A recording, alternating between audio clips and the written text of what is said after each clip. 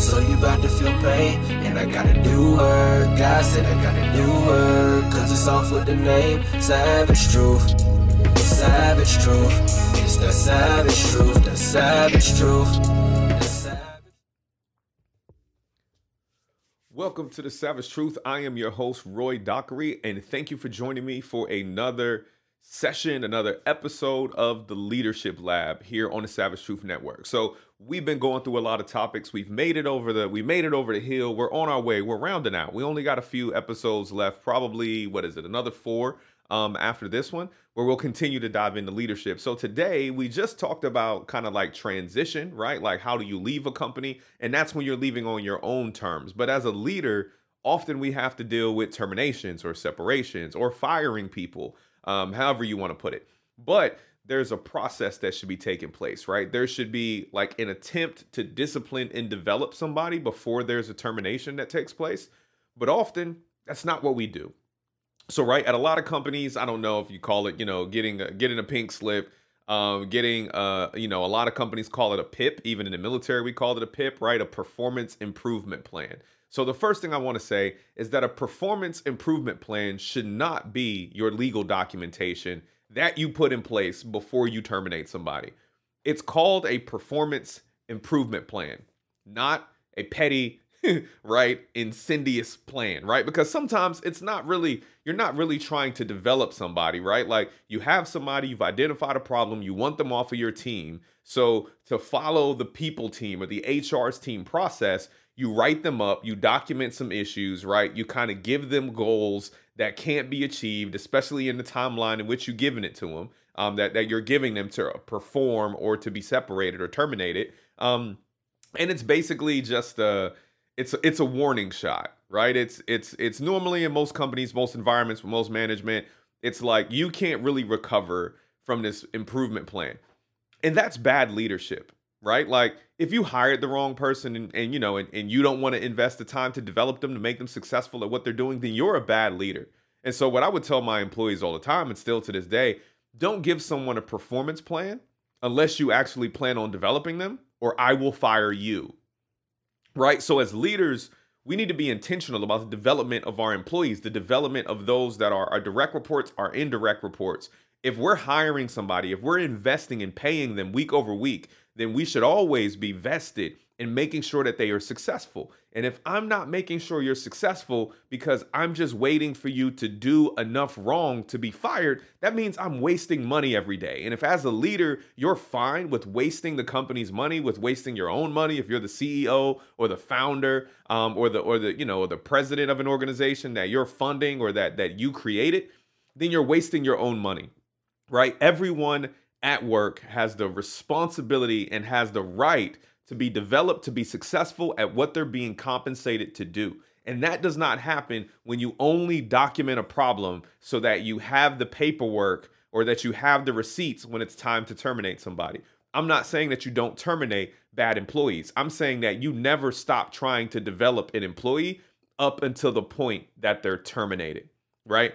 And even with that, and when it comes to termination, like when you have to terminate an employee, it needs to be very clear what they failed to do. It needs to be very clear. If your employees are confused, if they can't point out exactly what objective, what measured, written expectation they're not meeting, then you are a bad leader. You are a bad manager, right? This is the savage truth. So I hope people didn't come here to think I'm just stroke your ego. You're not paying me for this. This is free. So I'm going to hurt your feelings for free. If you're firing people and those people don't know why they're being fired, you are a bad leader. You are a bad manager. People should know. If every time you walk into a meeting and people are anxious and they don't really know what's going on, or people get upset, like there's a level of emotion tied to a separation. Absolutely, right? It's disrupting people's income. They got to go home and tell their husbands or their wives that they lost their job. But the emotion should not be riddled with confusion, anxiety, and this genuine sense of, I thought I was doing fine. If you have someone working for you who isn't doing their job and they think they're doing fine, that means you let them fail to the point where you had enough to validate firing them, which makes you a bad leader. It makes you a bad manager, because instead of trying to help them and them failing despite your help, them not stepping up to the call despite your efforts. When I fire somebody, unless it's due to something like, illegal or some behavior that was caught or observed that has to be dealt with immediately and people don't know they've been getting caught, when I fire people, they apologize. And they apologize because as their leader, I invested in them. I told them what my expectations were, right? And I stood next to them and said, hey, this is what I expect you to do. This is what I need you to do. And then I'll try to help them in different ways. Like, okay, that didn't get you where I needed you to be. How about this? Can we try something a little different? That didn't quite get it. Like, let me try this. And when it gets to the point to where I've used everything that I have in my toolkit, I've looked for other people to try to assist you as well. And it's evident to me that in the area that I need you to develop, either based on your personality, your lifestyle, your choices, your strengths, you cannot perform in the area that I need you to perform. But at the same time, me disciplining somebody and developing somebody does not mean that I discount the fact that I love the person. Going back to the first lesson, I love the person, which means if this job isn't right for you, if I love you, then I need to give you an opportunity to go find employment somewhere else where you can feel fulfilled, where you don't feel like you're not measuring up, where you don't feel like you're insufficient or not meeting the requirements that are put before you, because no one wants to feel that way. No one wants to be being paid for something that they're bad at, in my opinion. Right? No, like even though people, people do the bare minimum, people do what you expect them to do, right? If you have employees doing the bare minimum, that probably because they think you think the least of them, right? Like if you exhort your employees, if you develop your employees, they want to reach their full potential. And sometimes the job just does not work out for the person, right? And so even when you're terminating somebody, that doesn't mean you have to withhold praise, right? If somebody was really, really good technically, but had issues with administration, they had problems with paperwork, then say, hey, like, look, you were great technically. You were a great software engineer. You were a great technician. You were a great mechanic. But with the paperwork, maybe it was their interaction with their coworkers. Be like, hey, man, you really need to work on the way that you address conflict, or you need to work on how to de-escalate issues with customers. Some of it, like especially in my previous career, we had a lot of people that needed to be on call. I needed you to wake up, and within 2 to 4 hours, I need you to be in a hospital fixing a centralized robotic pharmacy. Some people's lifestyle just didn't accommodate that. Some people like to have drinks after the football game. Some people like to go out at night and enjoy a little bit of intoxication. You can't be a little drunk and then go run a service call for me on a robot in a hospital. Like, I'm not gonna have it. Not that I think that's your lifestyle is in direct contradiction to this job. So I would tell people, you were a great technician, you were good at your paperwork, but you need to find a job where you are not on call so you can enjoy your life. And I would tell them, find any job when you're not on call, and I'll give you a recommendation. So if there are skills that they have, right, and if there's a different job or a different environment that they're better suited for, let them know that, right? Let somebody know that even during the termination, that look, I see your potential, I see your skill, but the job that I have you doing here, the job that I need you to execute here, these are the gaps. So if you go find a job where you're not on call, if you go find a job where you're, working in a factory and you don't have to deal with a lot of de-escalation, you're not customer facing. Maybe you're working in an assembly line, maybe you're dealing with manufacturing.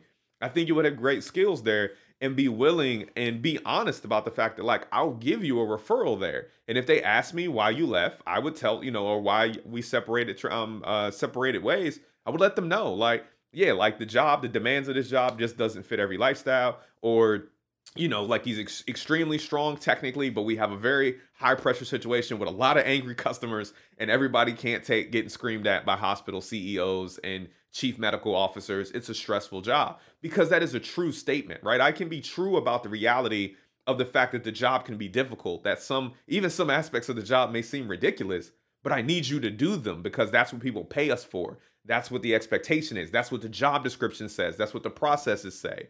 And we should be able to feel comfortable being able to part ways and saying that, like, yes, like there are things that you were not able to do that I needed you to do to be successful, but you do have skills and you do have abilities, right? That would be useful elsewhere, right? That would be accepted. That will excel elsewhere.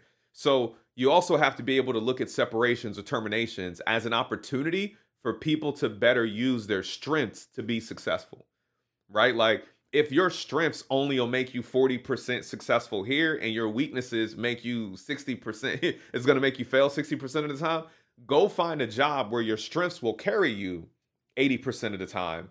And then that weaknesses, like that 20%, won't be enough to make you lose your job, and you'll have more of an opportunity to develop those weaknesses because you'll be in a place where you can get more leverage from your strengths. So whether it's discipline is always about development. Even termination is about development, because going back to the first principle, if you love these people and you want the best for them, I don't want somebody coming to work every day who feels like they suck at their job, because I know you take that energy home, right? I know you're not just going to be at work upset because you don't like your boss doesn't like you, your coworkers complain about your performance.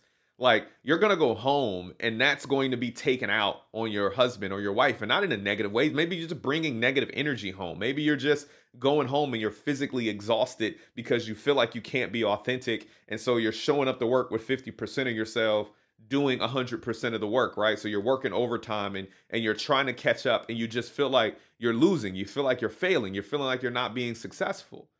So like, developing employees in that regard means I've got to develop you into another role. I might have to develop you into another company. And that means that even in discipline and termination, that's a development opportunity. But you have to let people know, what are you missing that made you not successful here?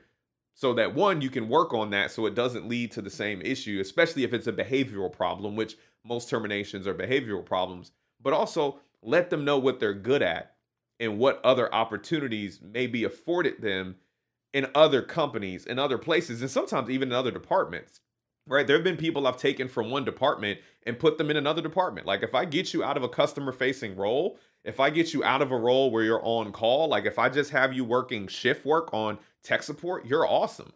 But like, even search for opportunities internal when you're honest about what the issue is that needs to be developed. So one goes back to honesty. It goes back to being authentic. It goes back to genuinely loving your employees and wanting the best for them. And sometimes the best thing for them is to give them an opportunity to find somewhere else to be successful. So might sound rough, but it's true, and it's the savage truth. So thank you for joining us for another episode of Leadership Lab. I hope you take this, let it process, let it marinate, pause, think about it a little bit before we go on to the next lesson, because next we're going to be talking about how you serve those that you lead. So thank you. God bless y'all. Peace out. Somebody pray for me, whether I seem like I'm well or I'm not.